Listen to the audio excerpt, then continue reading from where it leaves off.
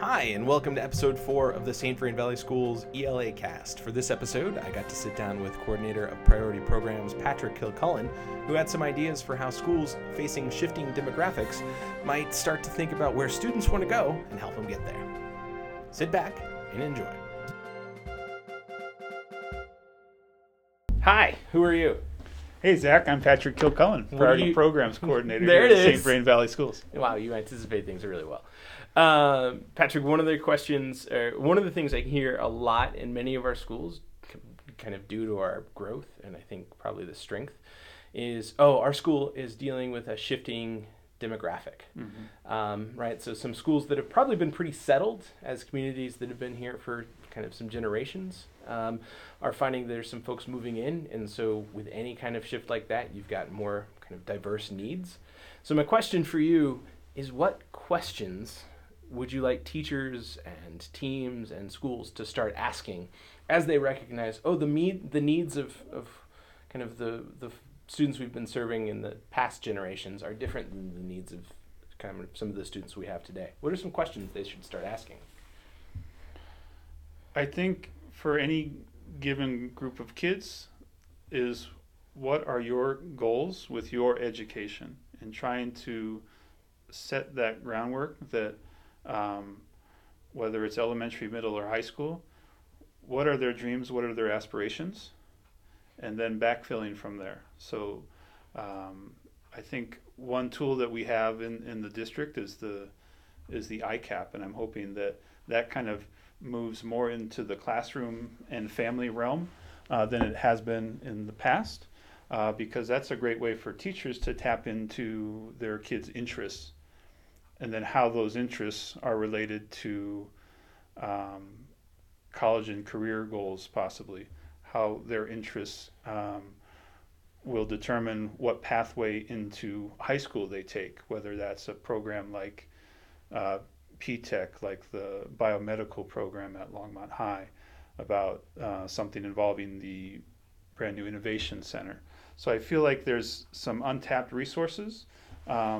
So if I'm a teacher and I want to use this resource, how do I go about doing that, accessing it, bringing it into my classroom? I think the best person to reach out to would be the counselor in the building, because that's been one of the many roles of a counselor, is to get students into the whether it's college in Colorado or the Naviance program, to work on those ICAPs, typically starting in middle school, but now we also see it coming down to the elementary school.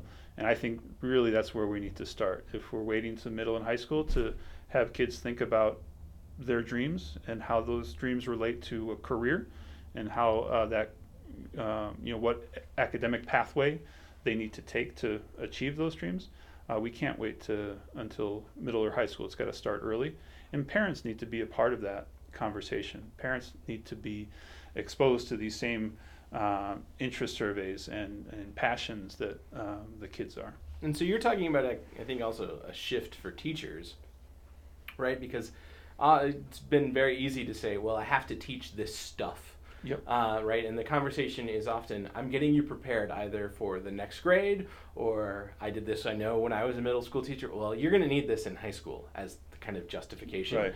And it sounds like what you're saying is help kids tune into, what is it I'm interested in? Where is it I want to go? And then as a teacher, my shift is, how do I help kids see what I'm asking them to learn about in my classroom as connected to what they want for themselves? Exactly. Is that what... And that's a tough shift to make, right? Like, because that's not what we, I think, traditionally have done in American, like, education as a whole over the last 150, 200 years. It's been kind of, you need this. Don't trust us. You need this. Yeah. And what you're saying is, what is it you want? Here's the stuff we've got to get through. But rather than just saying we've got to get through this stuff, really pausing and saying, how is this connected to what this group of human beings in front of me wants to do with their lives? Exactly. And I think it's maybe a bit more challenging at the middle or high school level, where you have a traditional schedule across content areas to get to know kids and their passions, and how these different content areas and standards are going to support this kid and his or her passions, it takes a lot of planning. It takes whether that's grade level planning, department level planning, or vertical planning across the school. We need to be having conversations as professionals about what is our role in supporting the passions of kids, and how do the standards, how do the unit plans, how does the individual remediation, intervention support that kid's pathway. Well, and I think it's also handing it back to the students and having them reflect on some of those connections. Mm-hmm. So I'm thinking of, no matter what your discipline or subject area, at the end of the week or once or twice during a week, saying, how is what we're learning about, how might it be helpful, right? And like, not is this or is this not helpful to your path, mm-hmm. but how might this? Let's assume that everything we're doing could be used somehow to help you move toward a piece, right? So, and I'm thinking about, the student who's in Algebra 2, who says, I want to be a dancer, mm-hmm. And scaffolding it so it's let's assume that Algebra 2 could be helpful to dance. Mm-hmm.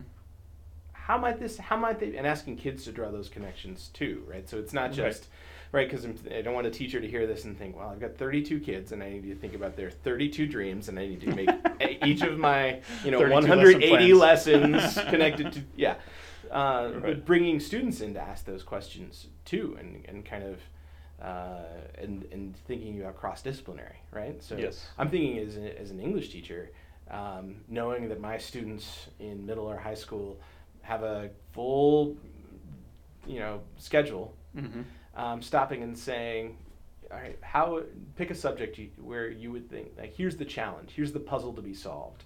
How is what you're doing in anatomy connected to your dream of being a computer programmer, mm-hmm. or being the first in your family to go to college, or whatever those dreams are? Yeah. What other resources would you say that for a teacher, right? So kind of this is a piece of that inventory that helping the students kind of express those pieces. What might I do as a classroom teacher who's like, I've never thought about these things this way before? Are there kind of practices you would recommend? Are there resources? Are there people in the district they should talk to? Any of those things? Yeah, I think our content coordinators, the learning leaders that we have here at the Learning Service Center are great resources. They meet regularly and talk about these cross-content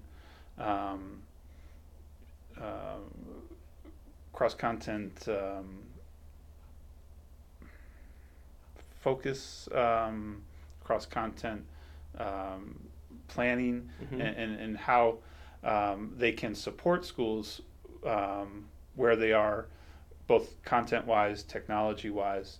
So I think we certainly do have awesome resources as a district. I think principals as leaders at the buildings need to set aside the time, mm-hmm. for that team planning, for that vertical planning, and honor that time. I think some of the best learnings we've seen in the buildings are when teachers have designated times that are not open-ended, but really focused around learning from each other, right? With kids at the center. Well, I would add to that, kind of thinking about how can we be creative about some of the offerings through OPD, specifically mm-hmm. thinking at a professional study team. What does it look like to say, we're going to set up this and really investigate how we can all work together as a team? Mm-hmm. So if that's not built into my schedule at the beginning of the year, how can I still carve out some time, yes, and get that piece done? I also think about it as a kind of somebody who comes out of an English classroom. I would very frequently, if I had students who were very science-minded, they would most frequently be like, oh man, do I have to write? I'm going to be, whatever. And so I would walk across the hall to the biochemistry teacher and say, hey, we both have this student. Mm-hmm. He wants to be this. Help me understand what this career or profession, what writing looks like there, so that I could think about how I might create some pathways, right? And I'm not saying that student gets their own individual assignment, mm-hmm. But just those kind of informal conversations too, right? For sure. That structured space is incredibly important, but that informal space is also a place that can help people get to where they're going to get. What is the thing you would say don't do? Right? Because these are pathways. But what are some things that kind of well-meaning individuals do sometimes that kind of cut off the ability to support shifting demographics within their school? I think we need to get beyond the one-size-fits-all model. Especially, myself as a former high school teacher, I felt like there wasn't a lot of options for kids with diverse needs. I think we have to have high expectations for every kids. So don't make assumptions, first of all, based on a student's background, based on a student's given academic record, or based on a student's test score. We really need to get to know the kids and find out, if they're defiant, if they're not attending, if they're ditching class. Let's dig in and find out why. Mm-hmm. What is the reason for that? And oftentimes it can be school as trauma, right? Mm-hmm. So they may get to us and we want to think, oh, the home life or the family. But it's really kind of, oh, this has just gotten piled on and piled on. Correct. As people haven't done that. Right. Right. In previous years, they may have just had a succession of teachers who said, oh, you've got so-and-so in your class. She's real, she's real defiant. And then that becomes the piece as well. I think we've come a long way as a district in raising the bar, and that shows in our grad rate. If you look back 10 years ago, 2006, we were at 53% Hispanic grad rate. We're now at about 73% in 10 years, and that is good. However, white graduation rate is 90%, and so there's still a gap there. Well, and who wants to say which student out of these four are we going to go ahead and say it's okay if you don't make it all the way through? Right. And keep in mind that is a 4-year grad rate, and so our dropout rate has gone down as well, but it is also twice as high for Hispanic kids as it is for white kids in our school. So there's a report that just came out today called Colorado Rises by the Colorado Higher Ed group out of Colorado Higher Education Association out of CDE. And the alarming statistic was 29% of our Hispanic high school graduation, 29% of our high school graduates who are Hispanic or identify as Hispanic go on to complete a post-secondary degree or certificate, 29% versus 63% of our white kids. And that's across Colorado, not St. Vrain in particular, but to me that raises the next question. Okay, if we're graduating kids, great. If we're closing the achievement gap in terms of grad rate, great. What kind of post-secondary opportunities do these kids have as graduates? Well, in the conversation, because I hear people push back on the words college and career ready, and that doesn't mean, we think every student has to go to college. For sure. But it means that pathway should be open. That should be an opportunity. Student, right? Like a diploma from St. Vrain should mean that if this is the path you want to take, then you should have that open to you. I also want to go to the kind of raising the standards piece that you mentioned earlier. Yeah. I think of it as kind of one of those mazes that you had on a kids menu when you were growing up, right? And so the expectation, that raised expectation, is the center of that maze. And thinking of every student as having a pathway, right? Mm-hmm. They're all starting at a different part of the maze. Yeah. So long as they get to the middle in our class, as long as they get to that piece of achievement, that piece of learning that we're going for, it becomes less important if they get there through the pathway that you would have taken or I would have taken. But it's kind of, you learned it that way, but you learned it. Right. And that, I think that's a shift in the conversation too. It's kind of like, well, you have to learn it in this series of steps. And the student saying, well, that doesn't make as much sense to me, but I'll still get to where I need to be, that then connects to who I want to become kind of after this or further on down the road. Right, and I think that speaks to framing this not as an achievement gap, but as an opportunity gap. Mm-hmm. And I think we're closing that. I think we're providing more opportunity to more kids. We've seen that in terms of the investment we've made with the Race to the Top, ensuring that all of our Title I schools have access to great facilities, great technology, great teaching. And I believe I've seen in my time here, this is my 16th, 17th year in St. Vrain Valley Schools, biggest shift I've seen is that the expectation is that all kids can achieve. And Don is really focused on all means all. And I see that in the fact that we've gotten away from tracking in a sense that the expectation is that all kids have access to great Tier 1 instruction. Mm-hmm. And we see a mindset now with our classroom teachers at the elementary school and our content teachers at middle and high school that this instruction is valuable, it's important, and there isn't any magic intervention program that's going to quote unquote fix these deficits. These kids need to be with me, right, and I need to help them achieve these standards. As the professional in the room. Correct. Right, and I think that's the other piece too. I'd say that part of that shift is helping teachers be seen as professionals who know how to make these instructional decisions, mm-hmm, and then making sure they have the resources and the capacity to do that. I'd like what you said also about kind of an opportunity gap, and to the beginning of our conversation, asking students what opportunities they would like to have, mm-hmm, right? So it's not you have to have the opportunities I'm setting out for you, but what do you want to have open to you down the road, and how do I make sure as a teacher, mm-hmm, that I help you see what we're doing today as connected to moving toward that. Right, and the path that they select themselves is going to change. Certainly I don't want to propose that a student picks a career in 5th grade and sticks with it. Mm-hmm.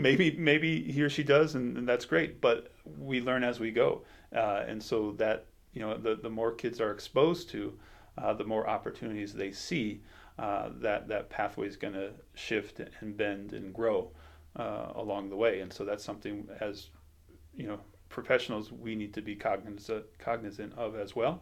How can we continue to build on exposure to careers, on exposure to mentors, on exposure to culture and language, both in our community and outside of our community.